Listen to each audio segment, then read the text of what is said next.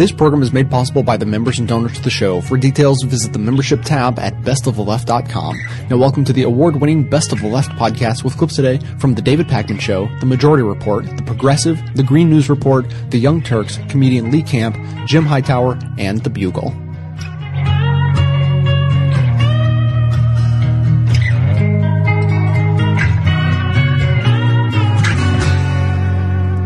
Outspoken climate skeptic Richard Muller, who's a UC Berkeley physicist, has finally admitted he was wrong about global warming.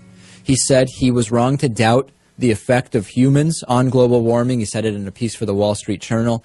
He's a pretty outspoken professor. He's known for being a part of this climate denial community. He's ranted against Al Gore. He's fueled the fire on alleged ClimateGate. He created an independent study to look at all of the objections raised by climate skeptics. And the team, which worked under the Berkeley Earth Surface Temperature Project, analyzed all sorts of data for months.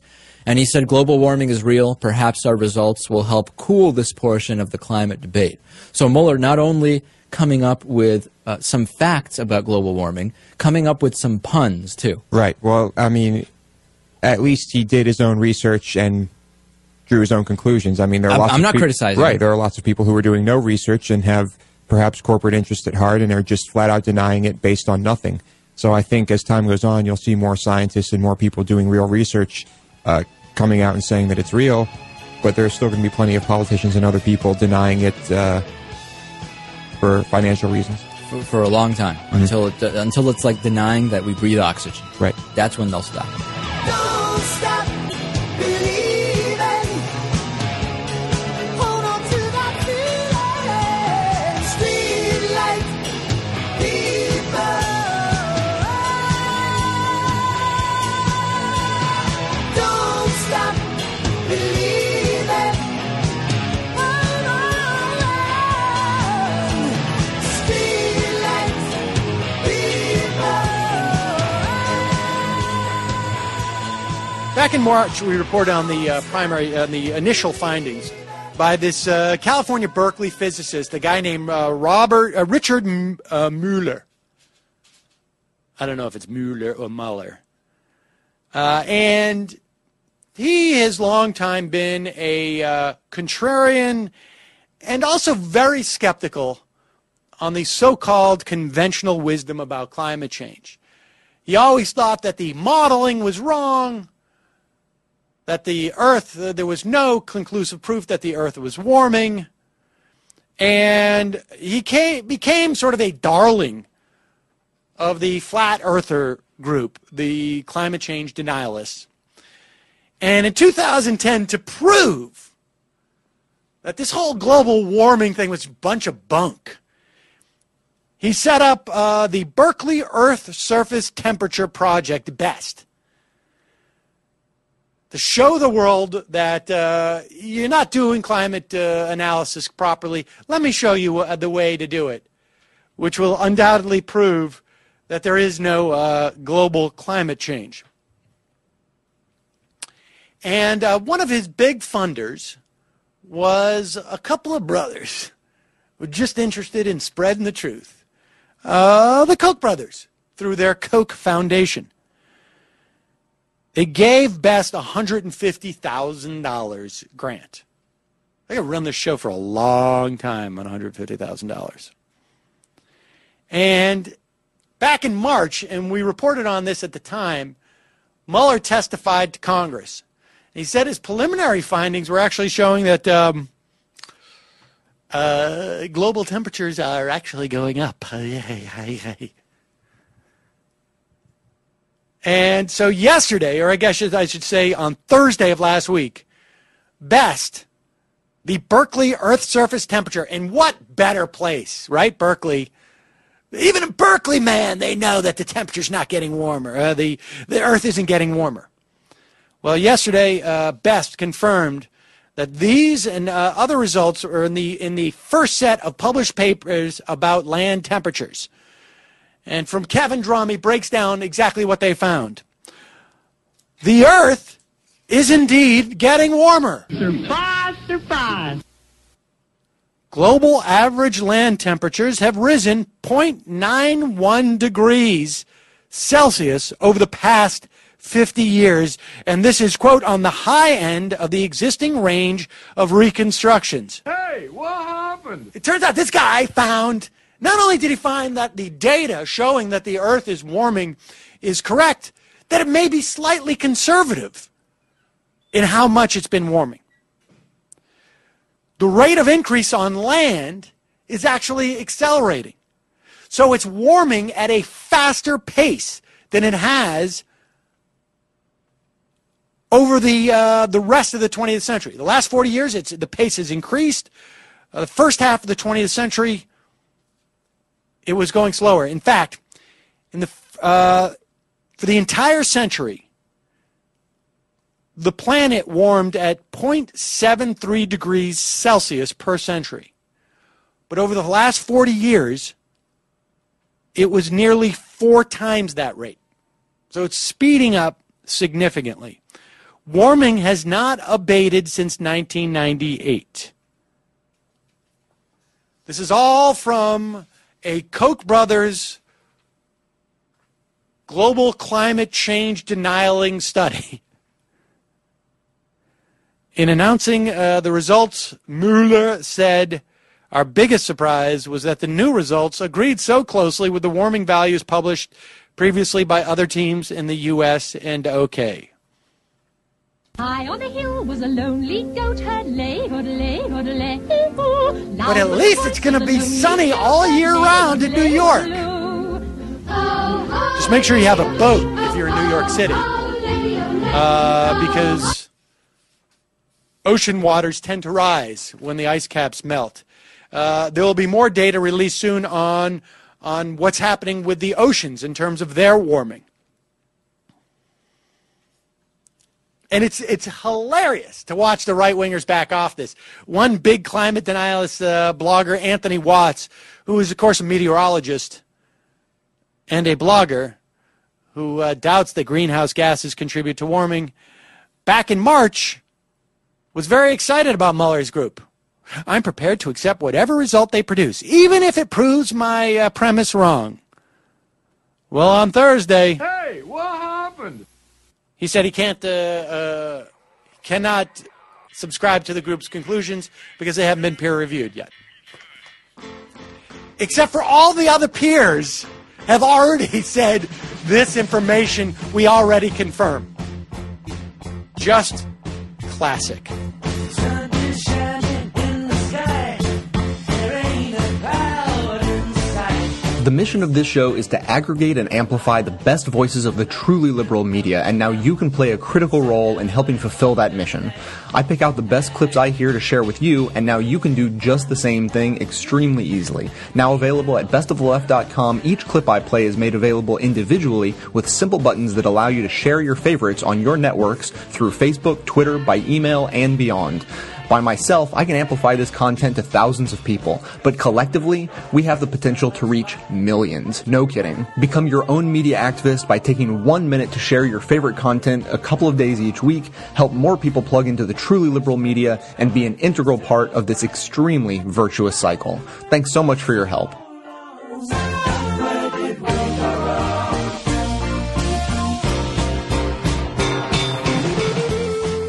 I'm Matt Rothschild, the editor of the Progressive Magazine, with my progressive point of view, which you can also grab off our website over at progressive.org. Another global warming conference, another foot drag by the Obama administration. UN climate talks are currently underway in Durban, South Africa, but they aren't going anywhere thanks to the White House. That's why 16 leading environmental groups just sent a scathing letter to Hillary Clinton. They noted that when he was president-elect, Obama vowed to help lead the world toward a new era of global cooperation on climate change. But now, they say, America risks being viewed not as a global leader, but as a major obstacle to progress. They point out that the U.S. is being obstinate about not signing any binding agreement to limit global warming until China and India are fully on board. Instead, the U.S. is still pushing voluntary pledges, which is a major setback, said the environmental groups, which include the Sierra Club, the NRDC, the Union of Concerned Scientists, Physicians for Social Responsibility, the Wilderness Society, and the World Wildlife Fund. These groups also said that the Obama administration was stepping away from a previous commitment to provide funding to developing countries to adopt technologies that won't destroy the ozone layer. These retreats on global warming are as puzzling as they are devastating. I'm Matt Rothschild, and that's how I see it.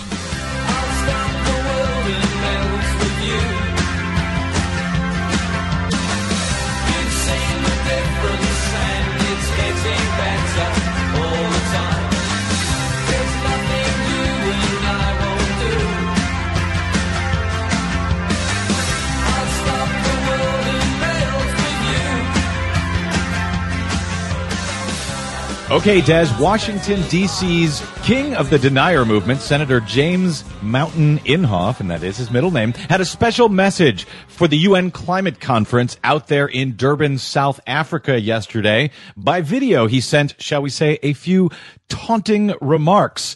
Here's a moment or two of his comments. Hi, I'm Senator Jim Inhofe, a Republican senator from Oklahoma. Today I'm happy to bring you the good news about the complete collapse of the global warming movement. For the past decade, I've been the leader in the United States Senate standing up against global warming alarmism and cap and trade. You should know that global warming skeptics everywhere wish we could be with you celebrating the final nail in the coffin on location in South Africa. Pretty remarkable. He went on to thank Rush Limbaugh's former producer, Mark Morano. He claimed that the UN scientists have been thoroughly discredited, and he hopes for the defeat of Obama in 2012, quote, for the sake of my 20 kids and grandkids. You know, one thing I think is certain here, Senator Inhofe has assured his place in history at this point, but I don't know that it's one that his 20 kids and grandkids are going to be particularly proud of. And Senator Inhofe isn't alone in crowing about his supposed successes. The Tea Party front group, Americans for Prosperity, which is funded by oil profits from the billionaire Koch brothers, bragged to the National Journal this week that they are responsible for the disinformation campaign that has led to the rejection of science in the Republican Party and in the American people in general. He actually bragged about politicizing the science. It was amazing. But go figure, the planet persists in ignoring the Republican Party and the climate change denial industry.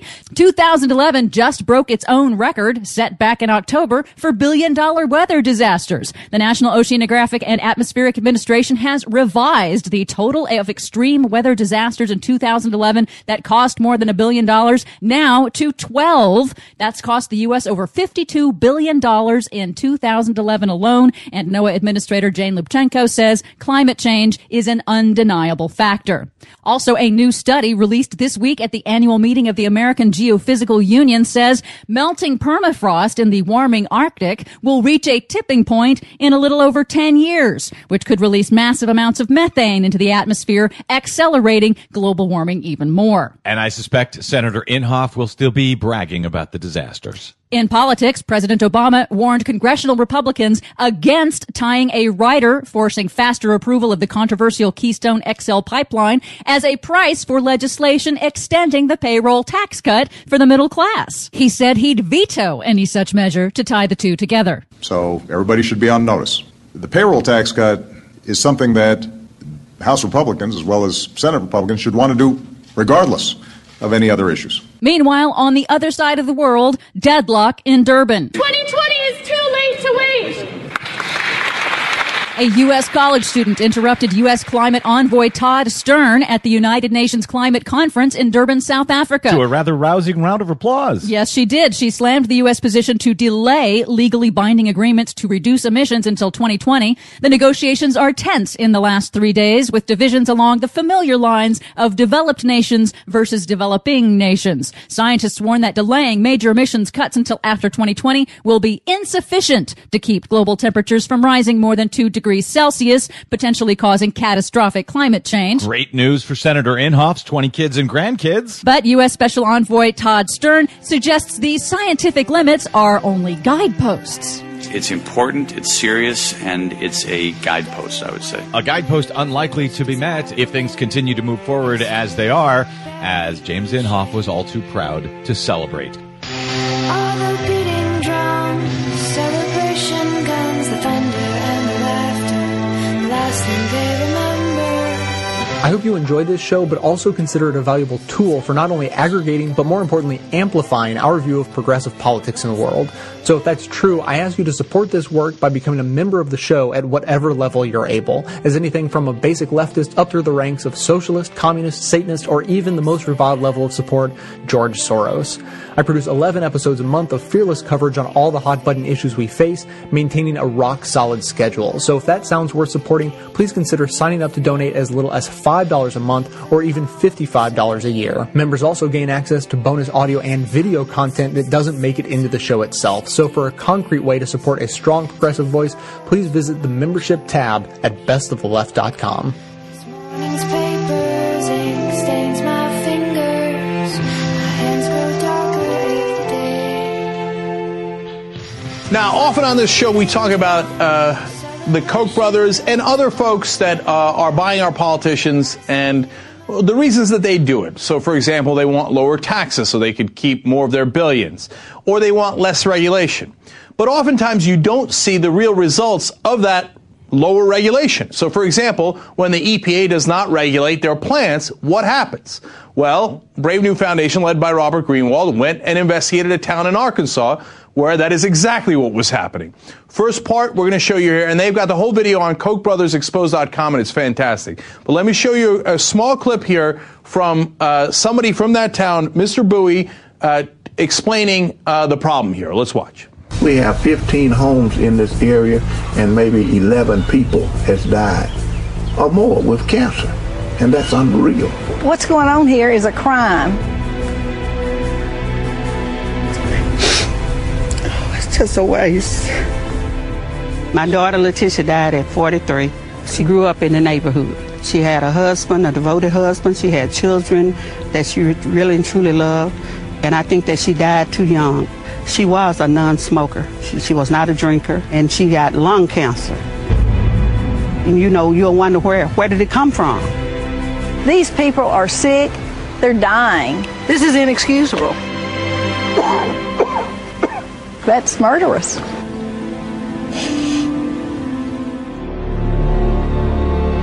Good to see you again. When I met Mr. Bowie, I could not believe what was going on in this neighborhood.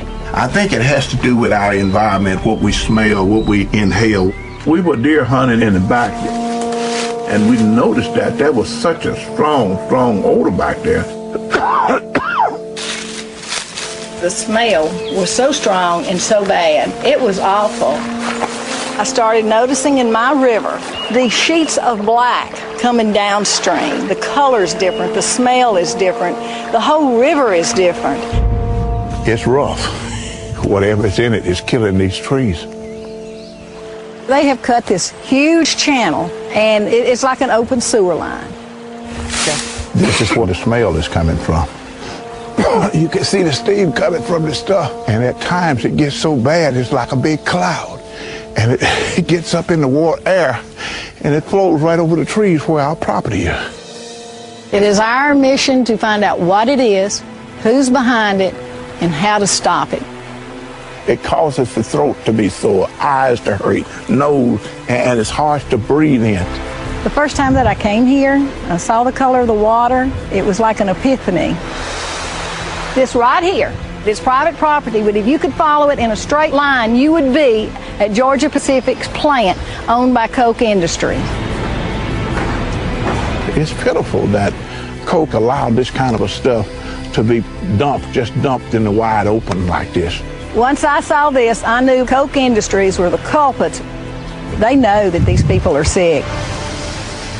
So, is this just happenstance? Well, let's look at more of the numbers. And by the way, Mr. Bowie is a minister and a reserve deputy sheriff and a leader of that community, and he's the one that's been tracking this and showing everybody. So some of the numbers, first the one he mentioned in the video, 15 houses on that street on Penn Road, 11 people died of cancer. Now, it's not just older folks, it's that, as you saw in the video there, a 43-year-old gets cancer, dies, okay? And it's not just that road. A nearby school ranked #1 in the country for being exposed to substances that lead to cancer. They are, and you see it with your own eyes. There it is. It's in that reservoir that they've created. and they're putting that pollution in, and the steam is coming out and it's killing folks. So when they say, yes, less regulation, think about Penn Road. Think about that community in Arkansas. That has real effects, and sometimes deadly effects. That's the effect of them buying the politicians. Now, how do they get the EPA to back off? Instead of doing their job and saying, hey, wait a minute now, the community's being hurt. We're supposed to represent the citizens. Instead, they turn a blind eye. How do they do that? They buy the politicians that we were talking about. In fact, here's KochBrothersExposed.com telling you exactly which politicians they are, and they got them on tape. Watch this. The Koch brothers basically buy an anti-environmental Congress that has single-handedly tried to eviscerate and gut environmental regulation across the board. I'm proud of the work Koch Industries brings to my district. It's cheap at the price. It's certainly a lot less expensive than actually having to retrofit factories. The EPA will have doors locked and the lights turned off.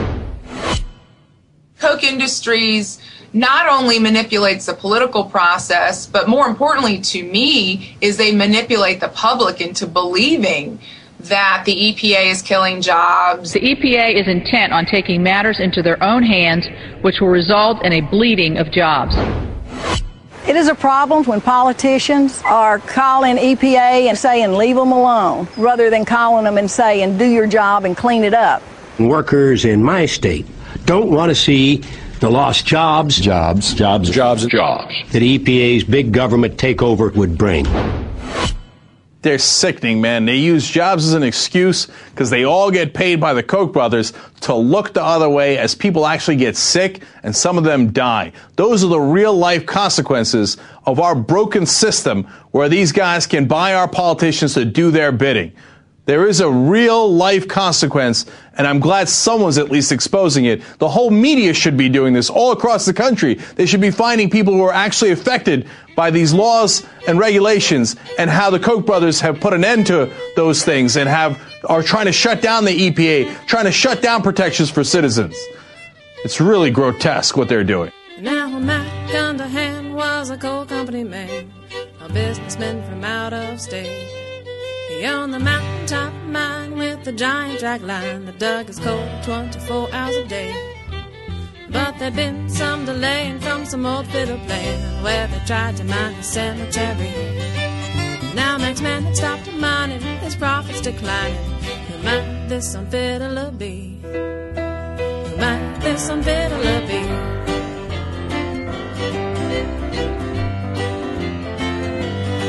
So up Mac drove in his truck through all the mine muck until he found the old man where he played.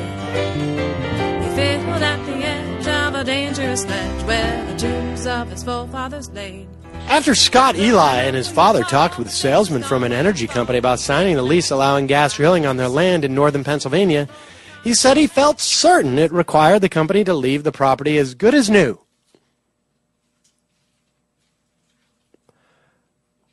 You know, the problem that Mr. Eli had when he said he was surprised several years later when the drilling company informed them that rather than draining and hauling away the toxic drilling sludge stored in large waste ponds on the property, it would leave the water, cover it with dirt, and seed the area with grass.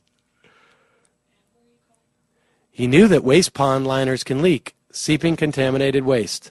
So you have an example here of this family in northern Pennsylvania signs a lease with Cabot Oil and Gas.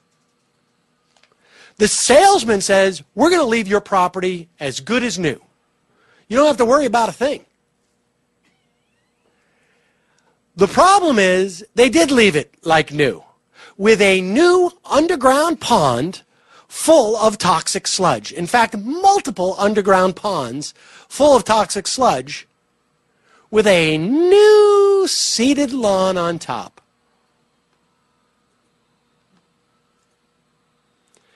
And the Eli family said, I guess our terms should have been clearer about requiring the company to remove the waste pits after drilling.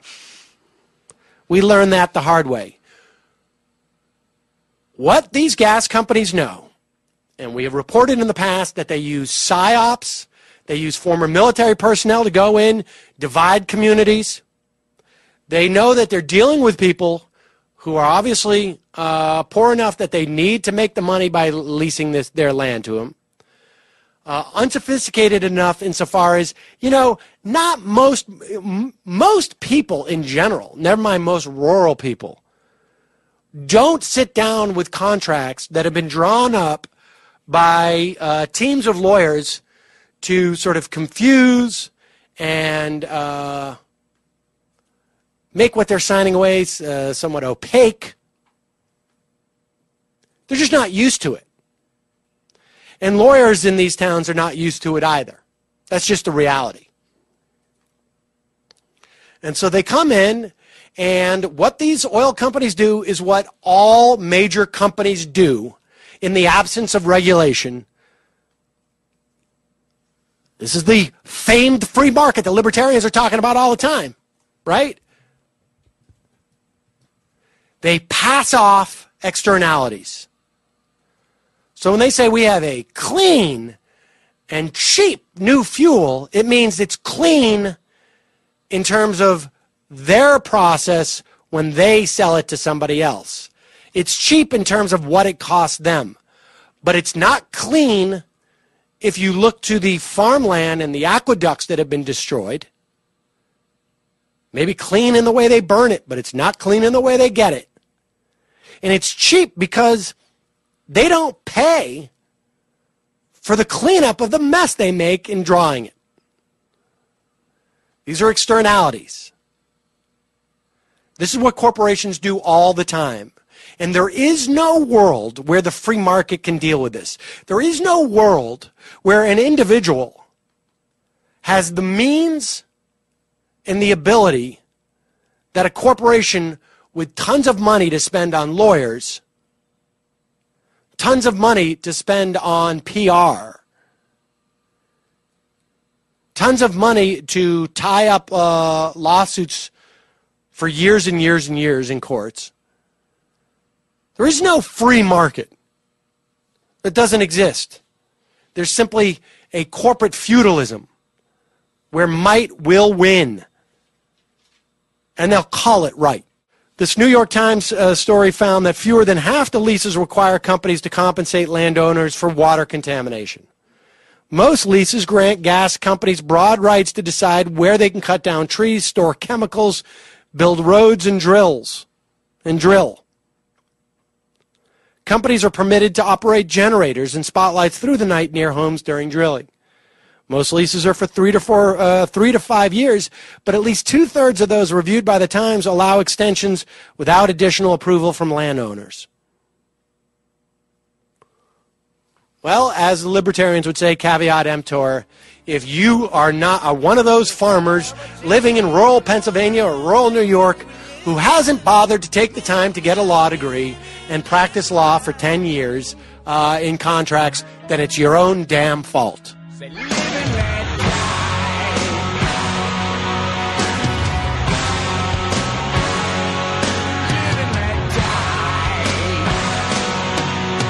Okay, what do you think is the best thing, the thing about the show that is best and most appealing to somebody who listens or watches?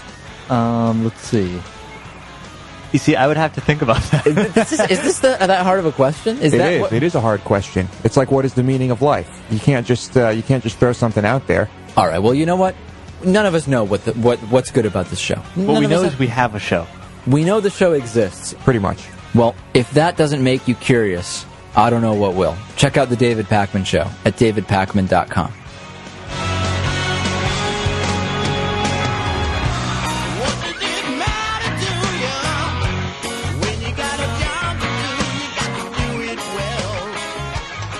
It's the biggest spike ever in carbon dioxide emissions. The Associated Press reports that global emissions of greenhouse gases in 2010 jumped by the biggest amount ever on record, according to new data released by the U.S. Department of Energy. Great! More than half of that increase in emissions comes from just two countries, China and the U.S. Oh, I thought you were going to say comes from Rush Limbaugh, but press on. One of the consequences of ever-increasing emissions is already coming true. More frequent, extreme, and intense weather events. From the catastrophic flooding and killer tornadoes in the Midwest to the record drought in Texas to the freak Halloween snowstorm in the Northeast, the U.S. has now seen 14 weather disasters costing more than $1 billion in 2011, making 2011 the record $4 billion weather disasters. That 14 is almost double the previous record of 9 disasters set back in 2008, and the year ain't over yet. Meanwhile, things are warming up down in Antarctica. When looking out of the window of the aircraft, we noticed a fairly large crack in the ice shelf. NASA scientists have confirmed that a massive new crack is forming in one of Antarctica's largest glaciers, the Pine Island Glacier. According to NASA scientists performing aerial surveys, the crack formed in just the last 6 weeks. And what are the consequences if this glacier breaks off? Well, it can affect shipping if it's as big as they think it will be, 300 square miles, the size of New York City, and it will raise sea levels nearby. I'll get out my swimming suit.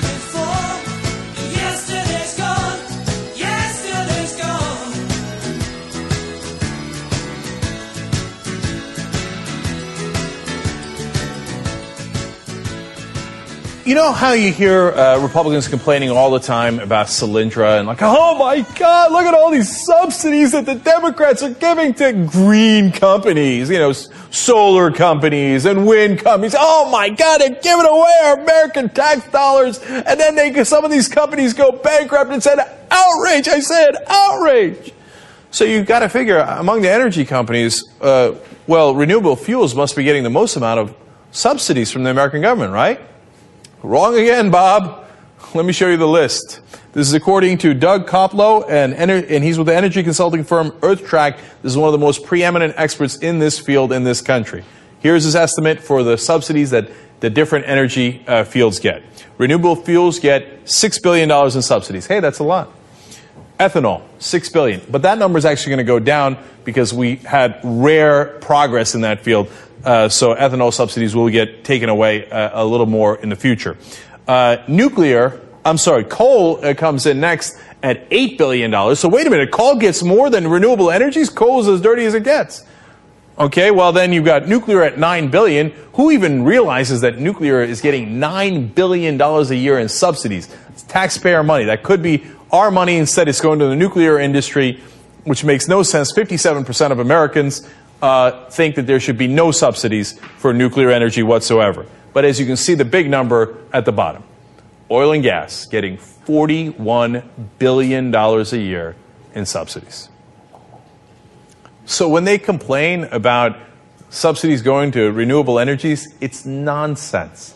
When we tried to take away, we meaning I guess progressives, and actually some Democrats, so hey, look at that. When they proposed to take away oil subsidies, the Republicans lost it. They were like, how dare you? These are job creators. We need these subsidies. You need subsidies to motivate oil companies, literally the most profitable companies in the world, to do what they would do anyway, which is to make the largest amount of profit in the world of any company. They don't need a subsidy for that. Some of these subsidies are nearly a century old. In the beginning, the reason they gave the subsidy, some of them at least, to the oil companies was because they wanted to stimulate a new market, kind of like what they're doing with renewable energy now. But the Republicans turn that on its head and say, instead of stimulating a new field that could then create jobs and add to the economy, no, let's try to kill that field and give the unnatural advantage to a field that already exists, that is already massively profitable. Why? Because the oil and gas companies fund the Republican Party. That's why. So that's why they will protect the $41 billion in subsidies per year to their death, almost to their political death, because they refused to budge on that issue, and they suffered in the polls over the last couple of months because they would never make a deal that took away oil and gas subsidies in any way. You think they want to balance the budget? They don't give a damn about the budget. You think they care about deficits? No. Over 10 years, that's over $400 billion in subsidies. Meanwhile, they go around cutting Minority Business Development Fund. I thought you wanted to develop businesses. Oh, no, not for minorities. You know how much they cut? $2 million. That's all that it was. $2 million. They cut it. But $41 billion they'll give to oil and gas. And by the way, you think that's the only advantages that those established companies already get? No. There's also secret subsidies that David Sirota writes about. A great article. Environmental Law Institute broke this down. They are providing substantially larger subsidies for fossil fuels than the renewables, they explain. They come in the form of special tax breaks for things like fracking. But it gets much deeper than that. You know what they do? They say, even for foreign oil companies, who cares? As long as you keep giving us donations and eventually jobs, etc., we don't care where the money goes. It's not like we give a damn about taxpayers. No, we give them special breaks as well. For example, the Export-Import Bank of the United States approved $3 billion for hundreds of miles of gas pipeline and liquid natural gas plant project in Papua New Guinea. What? Wait a minute, I thought you were against foreign aid. Why is $3 billion going to Papua New Guinea? Oh, because it's ExxonMobil's project. So who cares that it goes to a foreign country? ExxonMobil gets paid. Renewable energies, no, we're not going to give money to them. They get a pittance. No, the old guys that are excellent at legalized bribery, they're the ones that get all the money. And the list goes on and on. The United States Geological Survey offers training and technology to geologists who's exploring shale gas in Europe.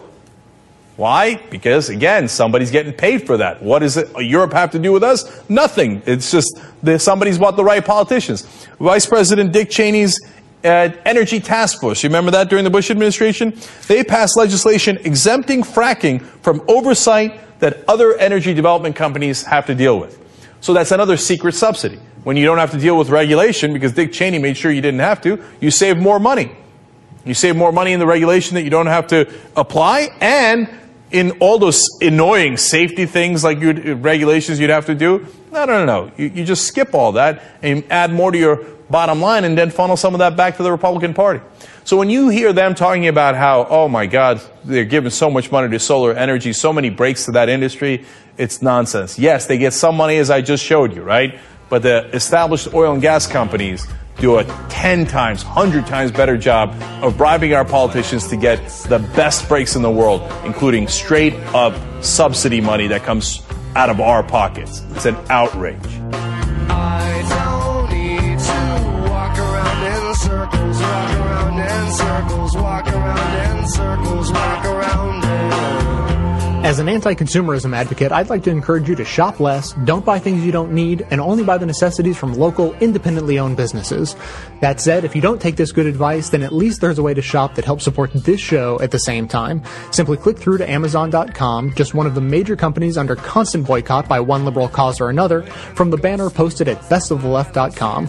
Better yet, click through just once and bookmark that link to use every time you shop. Your shopping experience will be identical to normal. It will cost you nothing extra, but 7 to 8% of the cost of your order in soulless corporate blood money will be siphoned off and used to tremendously support the production of this show. Thanks for doing the right thing, whatever you consider that to be. Circles, walk around in circles, walk around in. In looking back over 2011, I couldn't help but notice two huge events on the energy front, one that got the coverage it deserved and one that didn't. The one that did, of course, was Fukushima. This catastrophic nuclear meltdown captivated my attention and the attention of the world for days and weeks.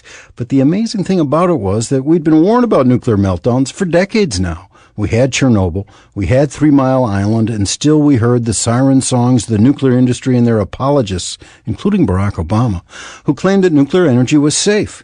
It never was, and it never will be. And it survives in the U.S. only because the government subsidizes it and insures it against liability. The other energy story is the continuing calamity of global warming, and especially America's unwillingness to do what's necessary to curb greenhouse gases and move to solar and wind power.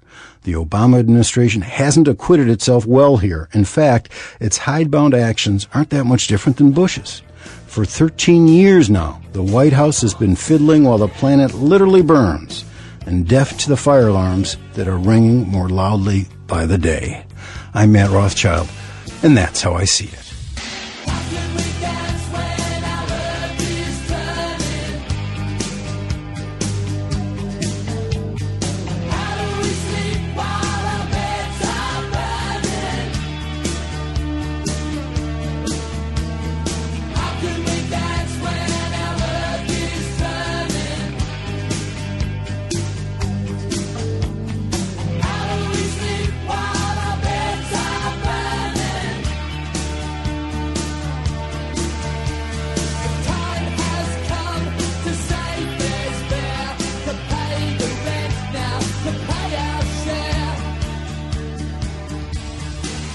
This is your moment of clarity from LeeCamp.net. Many people talk about how we now live in an Orwellian world where laws that pollute the skies are called the Clear Skies Initiative, and awe-inspiringly greedy dickholes are called job creators, and laws allowing hydraulic fracking inside wildlife refuges are called energy initiatives, and laws that say you should punch every dark-skinned person in the throat while screaming, "Tell Al-Qaeda that's for knocking down our towers, motherfucker," are called the Patriot Act. We now live in that world. We live in a place that would make Orwell rub sulfuric acid in his eyes and dig at his ears with a spoon. But I actually think we've moved past that into something worse, into something that is not just bad things with good titles. We've moved into actually creating Orwellian organizations, doing meaningless Orwellian projects with Orwellian names on the taxpayer dollar. If that doesn't leave your head spinning like Silvio Berlusconi with underage girls standing on three sides of him, then I don't know what will. For example, in his book Vulture's Picnic, Greg Palast details the creation of an organization called America's Wetland Foundation. Now, anything with a name that rosy must have some dead hookers in the basement. That's just how it works. I'm surprised they didn't name it My Little Pony, God Bless America, Jesus. Anyway, America's Wetland Foundation was actually receiving 1/3 of $1 billion taxpayer dollars to pile giant mounds of sand and dirt in the Mississippi Delta to quote-unquote catch BP's spilt oil. Sounds like a great plan. If only anyone thought it would work. It was actually slated to catch only 1,000 barrels of oil. How much oil was lost by BP? I'm glad you asked. 210 million barrels. Who was receiving the money to create the dirt pile? The Shaw Group. Who was one of Governor Bobby Jindal's biggest supporters? The Shaw Group. You know who else funded America's wetland? The oil companies. So you've got a foundation with a bull name building a bull pile of bull funded by a governor feeding the press bull and ultimately funneling 1/3 of $1 billion into the pockets of a toll construction company while making it appear as if Jindal and oil companies are fighting to protect the wetlands. Basically, piles of bull come out of the assholes and billions of dollars are pushed back into the assholes. And as most of us know, bull does not catch oil or save wetlands or protect the environment. It just makes everything stinky. That's all. And this is just one small example of the same process happening around the country and the world. Did you ever think we'd be at a point so corrupt, so swallowed by swindle, that fraudulent foundations are actually paid to create meaningless piles of sand to pretend to protect the wetlands they've already wasted? Orwell would be so dizzy he'd vomit and pass out. Did you see the frightened ones? Did you hear the falling bombs? The flames are all long gone, but the pain lingers on.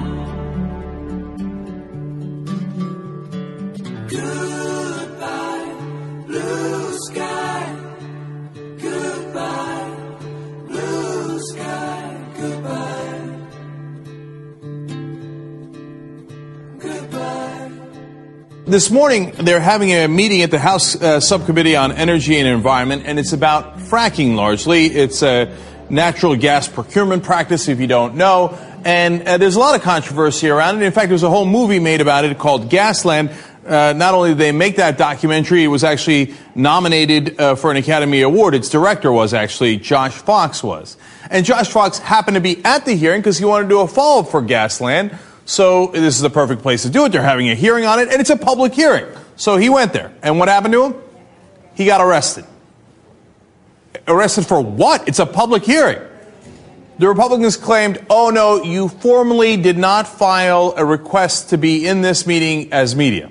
Now, first of all, it's a formality, and apparently high-profile journalists go to those meetings all the time. Nobody ever asked them if they got a specific, piece of paper filled out about that particular hearing. But that's okay. So if you want to say, hey, you know what, he did that wrong. Okay. You don't arrest the guy. All you got to do, and apparently this is absolutely standard procedure, Huffington Post, Zach Carter reporting about this, is you tell them to go to the desk and can you fill out that piece of paper and then come right back. You know what the Republicans did? They sent 16 police officers after him. I'm not kidding. 16. He's a director of a documentary. How dangerous could he be? There was no indication that he was going to resist arrest or resist filling out a piece of paper. And it's not just this particular guy that they're worried about. They don't want those hearings covered at all because ABC News showed up with proper credentials. It's a public hearing. They got everything totally right. And they say, you're not allowed in the hearing. But wait a minute. This is our house. It's not their house. It's our house. It's the House of Representatives there to represent us, who apparently have no idea what the First Amendment says. When the press goes to cover this issue, oh, no, the Republicans don't want you to see it at all. Imagine what they're hiding if they're this desperate to make sure nobody finds out about it. It's sick, man. This is how America is supposed to be. Look, the reason to make a big deal out of it, other than the fact that it's atrocious, is that if you let him get away with it today, I've seen this slippery slope slide away from us 100 times. Next thing you know, it'll be common practice. Well, of course, if you don't, you didn't cross your T or dot your I in that form. You're now arrested by 28 officers. I mean, Jesus, 16 police officers to go after one guy who's in the media.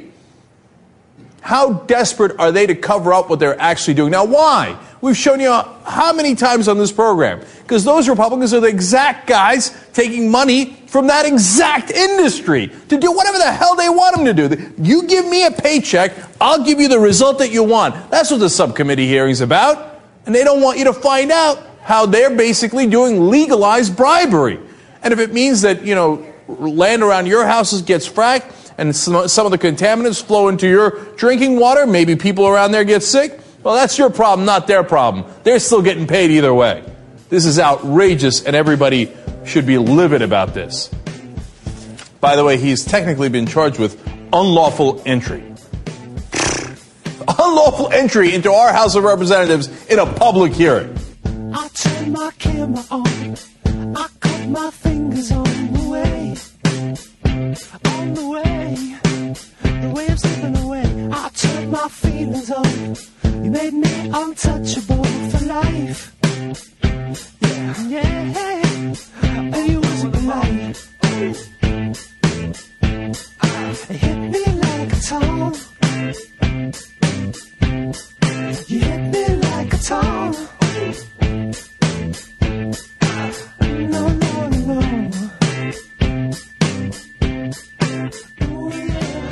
Why do congressional Republicans hate unborn babies? Yeah, I know they profess to love the unborn, even considering them persons from the very moment of conception. Yet, whose interest do you think these same politicos have chosen to protect when it comes to regulating an especially nasty industrial toxin that wreaks holy hell on unborn babies? That nasty is mercury, a neurotoxin that spews into our air from old coal-burning electric utilities. This toxic mercury falls into water, where it's turned into methylmercury that builds up in fish. Many pregnant women unwittingly eat these contaminated fish, and the methylmercury messes terribly with the emerging nervous systems of their fetuses, producing babies with impaired IQs, unable to think and learn as they should. Now, though, after 20 years of delay forced by electric company lobbyists, the Environmental Protection Agency finally came out in December with regulations to control the mercury emissions from power plants. Hallelujah! Save the babies! But wait, the lovers of the unborn are not celebrating this move to stop industry from doing gratuitous damage to children's IQs. Far from it. Congressional Republicans are now howling to overturn the EPA's regulation of mercury And a bunch of them say they want to kill the EPA itself to stop such governmental interference in the corporate pursuit of profits. Unborn babies make great politics, but they don't make big campaign donations. The GOP goes with whom it really loves. This is Jim Hightower saying, how ironic that the defenders of mercury pollution are, quote, mad as a hatter about the EPA's protection of children. Maybe they don't know that that phrase comes from 19th century hat makers who used mercury compounds in their work, often causing mental damage that literally drove them mad. I woke up and wished that I was dead, with an aching in my head. I lay motionless in bed. I thought of you and where you're gone. Let the world spin madly on.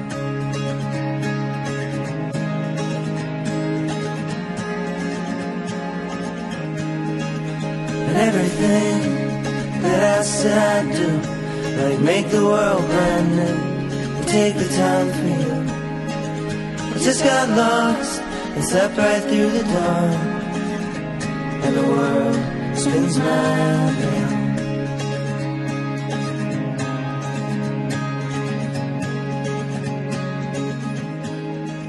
Top story this week, madness in the Maldives.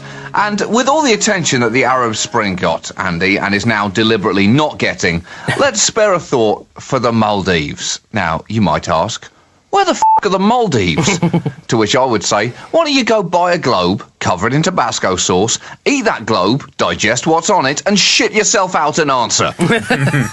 The Maldives are a small island nation consisting of about 1,200 islands in the Indian Ocean. Capital city, Malay. Official language, Divehi. Currency, Maldivian Rufiya. Thank God the Wikipedia strike is over, Andy, or that would have been a significantly shorter sentence.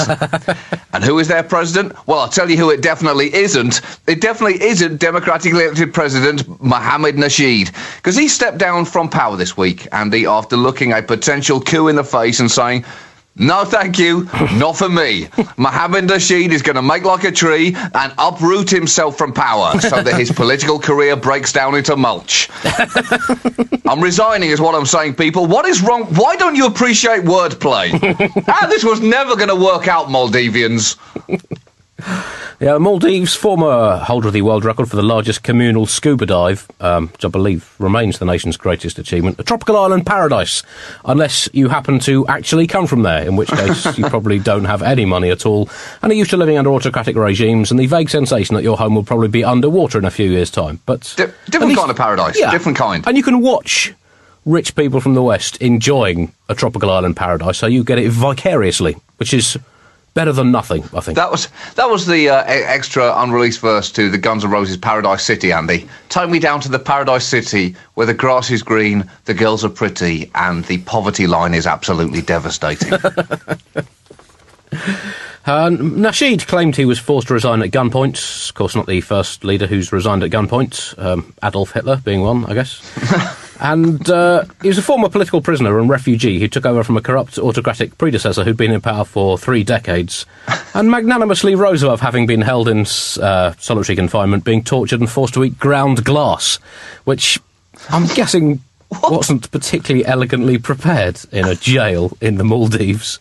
I guess ground glass is one of those things like offal. You know, if you're going to eat it, John, you want to eat it somewhere really good. Yeah. Definitely not in jail. Yeah. Unless the Maldives Secret Service has hired Heston Blumenthal as a celebrity guest chef for the week. He had, as you mentioned, he pledged to complete the Maldives' move towards full democracy, but faced huge opposition as his parliament was dominated by opposition supporters of the former president. And that is awkward, Andy. And when I say awkward, I mean dangerous and fundamentally doomed. He stepped down on Tuesday, as you say, saying that he was forced to resign at gunpoint by police and army officers in a move planned with the knowledge of his former vice president, who's now replaced him. And new President Hassan had denied these gunpoint claims, saying, yeah, it wasn't a gunpoint. No one ever pointed the gun at him. They just directed his attention to the gun and said that if he didn't resign immediately, the gun would be pointed at him and then fired at him and then carefully placed in his hand to indicate suicide. The Maldives economy, of course, is based on tourism, which began in the early 1970s. And the ex-dictator who Nasheed took over from, and who could be set for a return to power, an emotional comeback like a nasty Elvis. Maumoon Abdul Gayoom. He probably not quite as well dressed. He took power in 1978, and tourism boomed up towards the figure of 500,000 tourists per year today, which just shows, John, that tourists love dictators. We saw this with Tunisia as well when the revolution kicked off there, and the main concern, certainly in Britain, was whether British holidaymakers might be slightly inconvenienced by those annoying locals disrupting their holidays of a lifetime by fighting a life and death struggle for freedom. And the same has happened with the Maldives. Where shall we go this year, love? Oh, well, somewhere we can get away from it all, you know, from work, from stress, from family, and from democracy. I want to go somewhere where the local people are oppressed, otherwise it just won't feel any different from home. Ex-President Nasheed will be missed. He seemed to be a fundamentally well-meaning man in a near-impossible job who was anxious to move towards a more moderate government, and who'll be remembered as a committed environmentalist. How committed? Well, try this for size. He once held an underwater cabinet meeting to highlight climate change. In an innovative move aimed at grabbing attention, he and his ministers were in full scuba gear as they met for about 30 minutes at a depth of 6 metres just north of the capital in 2009. Wow. And he even signed a bill down there, presumably with an underwater pen. That is world-class leadership, Andy. These crazy Maldiviacs, or whatever they call themselves, don't know what they're giving up here. Because we're not just missing that, Andy. We're not just missing underwater meetings. We're missing what he could have done. How was he going to highlight the problems of nuclear proliferation? Having a 30-minute meeting inside a nuclear warhead before symbolically detonating it in a cloud of mushrooms? The guy could have been great fun to watch, Andy. Instead, now we're watching him desperately try to slip into Sri Lanka to prevent getting killed. Because not entirely the first leader to hold cabinet meetings underwater. Margaret Thatcher famously used to begin all her cabinet meetings as British Prime Minister by shoving her ministers' heads into a toilet, flushing it and saying, "Who's in charge?" "I'm in charge. Now towel yourself down and say, 'Yes, miss.'" Yeah, it just seemed so charming when Meryl Streep did it in that movie, though, Andy. It just didn't seem quite as bad. The problems arose when Nasheed had a senior judge arrested who'd ordered the release of a government critic. The judge himself had been accused of corruption, but there was a big backlash against Nasheed for this. And I guess it shows, John, the eternal rule that when you're a democratically elected leader fighting against a legacy of institutionalised corruption and religious conservatism and trying to clean up the economic mess left by your predecessors and the general global economic climate, it's probably best not to arrest a judge, even if that judge is a real dick.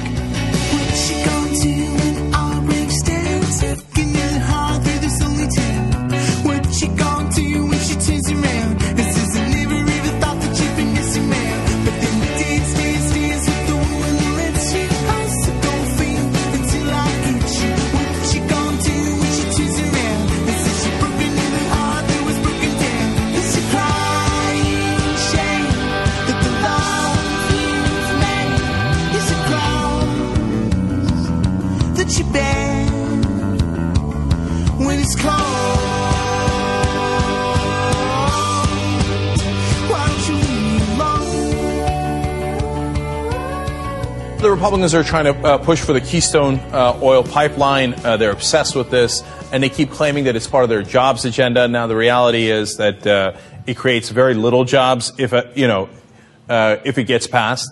And but what they really want it for is because their oil donors have given them a tremendous amount of money, which I'm about to show you.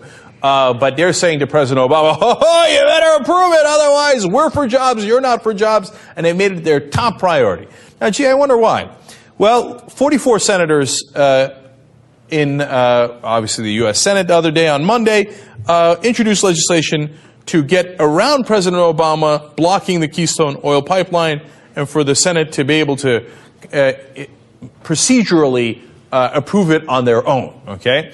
Now, of those 44 senators, 43 Republicans, 1 Democrat, I wonder how many of them took money from the people that would benefit from the pipeline.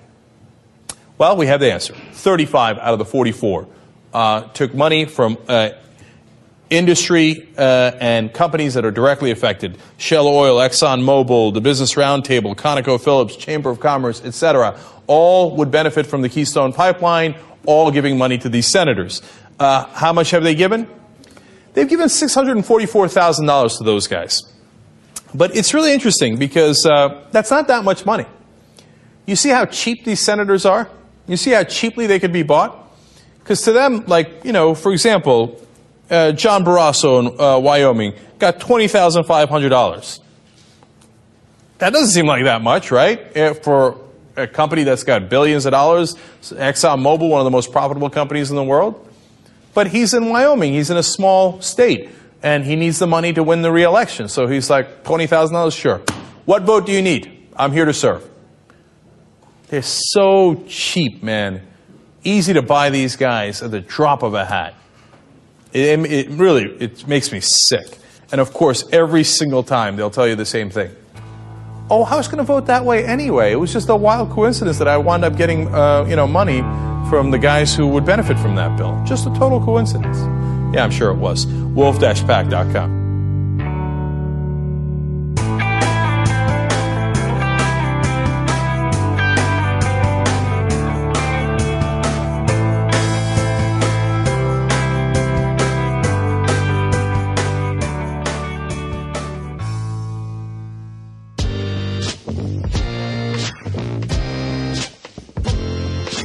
Hi, Jay. This is Ben from LaGrange, Kentucky, out in the country. I listen to your podcast a lot while I'm working on our farm that is committed to sustainable agriculture. We've got grass-fed beef like folks have been talking about. Glad to hear the plugs for CSAs and all that food that is not just healthy but also helpful for the environment, helpful for the workers, and, of course, for the farmers.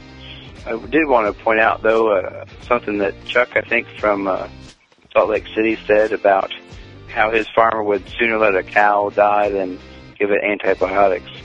Now, I, of course, don't know his farmer, but I want to assure folks that are concerned about animal welfare that that probably isn't what's really happening.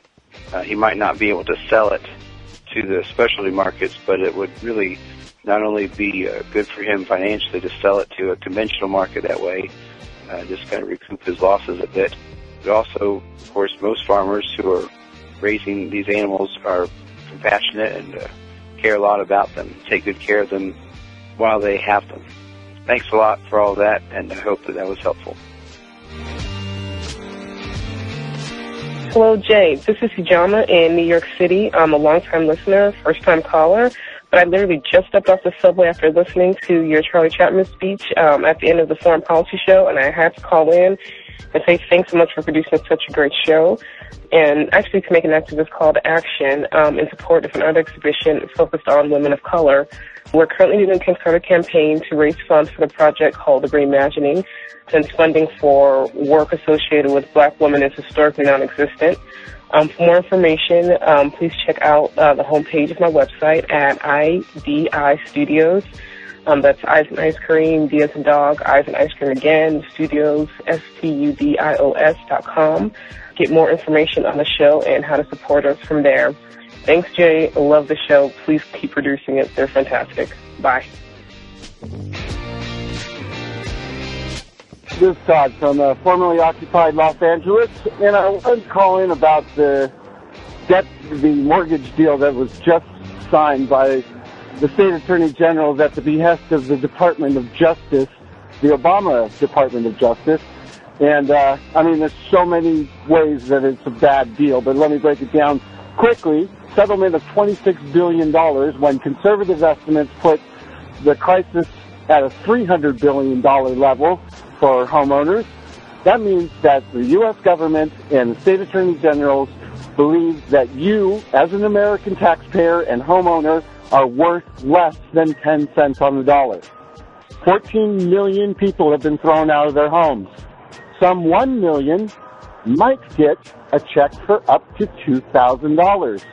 And if you're trying to raise your family in, a week-to-week hotel, that might pay for about a month and a half worth of hotel. That's just insulting. And then an additional 1 million people of the 2 million that are about to be foreclosed on this year might get an adjustment in their principal of $20,000. I just heard a story of a woman who was in the Air Force, She bought her house for $900,000. It's worth $450,000. And the bank's going to be generous enough to whop $20,000 off the top of that. So she still will owe $880,000 on a $450,000 house. Now, this is another example of the Obama administration looking out for the banks, sticking up for the banks, selling us out in favor of the banks, and this just cannot be stand for. So this is an activist call to action, not only to write your Attorney State General, but to occupy their offices, to occupy banks, wherever they may stand. All right, thanks.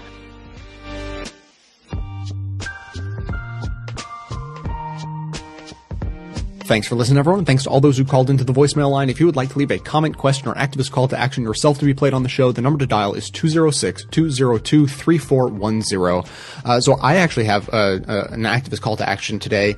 I want to let you guys know about a big annual event that's it's a big fundraiser that you can take part in or just support.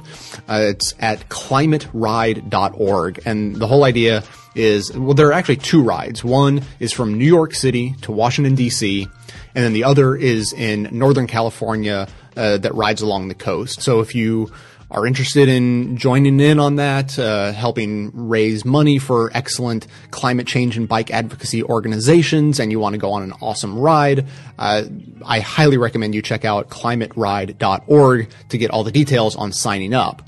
Of course, I have brought this up specifically, and I know of the existence of this ride because I was invited / asked / urged to commit to riding from New York to DC to raise money for a variety of organizations I've chosen, and I have committed to do that. So, I used to do a little bit of riding for, fun and exercise between the ages of probably 14 and 19 or vaguely in that area. I would go out on rides. I'd go for 20 miles 2 or 3 times a week, and it was excellent. And at this point in my life, I haven't ridden a bike more than 10 miles at a stretch in about a decade.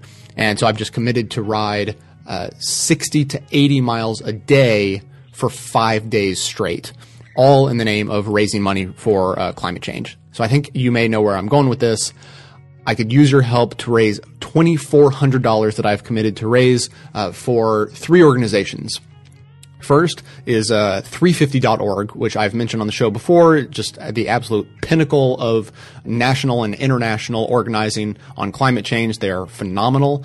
Second is the Chesapeake Climate Action Network. They're actually the nonprofit organization where I worked before I quit to do this show full time. And I'll actually be riding with those guys because they were the ones who invited me to come and do this in the first place. So I'll be raising money for them. And thirdly, Green for All, which is the organization that Van Jones ran before he quit to go work in the White House. And they focus on the connection between climate change, green jobs, raising people out of poverty by making sure that the people who need the jobs in, retrofitting homes and installing solar panels are the ones who need the work. So the ride that I've committed to do is happening in May. You will definitely be hearing me talk about this between now and then, and I sincerely hope that you will take a moment to donate to support me in my ride. So I've made it as easy as I can. There is a link in the show notes for this episode and, in future episodes, it'll still be there. That is accessible on the website. It is actually embedded in the show itself that you downloaded and you are listening to. That link is right in the show notes, embedded in the show, so you can get it there. And if you are listening to the show on any modern day iPod device, there's actually, if you just look at the screen you're listening to, there's a really good chance that there's a link that says support my climate ride, and you can just click it on your phone and it'll take you right to my donation page. So that is that for now, at least. And today, as I always do, I want to thank members. And today, I'm actually just going to thank one member, and an old friend, Mike Tidwell, who is actually my old boss and the executive director of the Chesapeake Climate Action Network, who will be going on this 300-mile ride with me. At least I believe he is. That's what I've heard. And he actually signed up for a socialist membership to help support the show, as he's a listener and a fan of the show, and he's been supporting it ever since I stopped working for him. And believe me, I am a much better podcaster than I ever was a personal assistant. So it's really been a win-win situation for him in terms of it's costing him a lot less for me to do what I'm doing now, and I think he's getting better service these days, anyways. So thanks to him for all of that. It is, of course, because of the support of members like Mike that I can do this and then have the time to go on a 5-day bike ride and raise lots of money for good causes and try to do some good in the world. So thanks to all of the members and donors who make the show possible. I couldn't do it without you guys. Everyone can support the show just by telling everyone you know about it. To stay tuned into the show between episodes, join up with us on Facebook and Twitter. And for details on the show itself, including links to all the sources and music used in this and every episode, all that information is always posted in the show notes on the blog. So coming to you from far outside the conventional wisdom of Washington, D.C., my name is Jay, and this has been the Best of the Left podcast, coming to you every third day, thanks entirely to the members and donors to the show from bestoftheleft.com. Fine lines now black and white. You took apart a picture that wasn't right. Pitch burning on a shiny sheet. The only maker that you wanna meet. A dying man in a living room whose shadow bases the floor. Take you out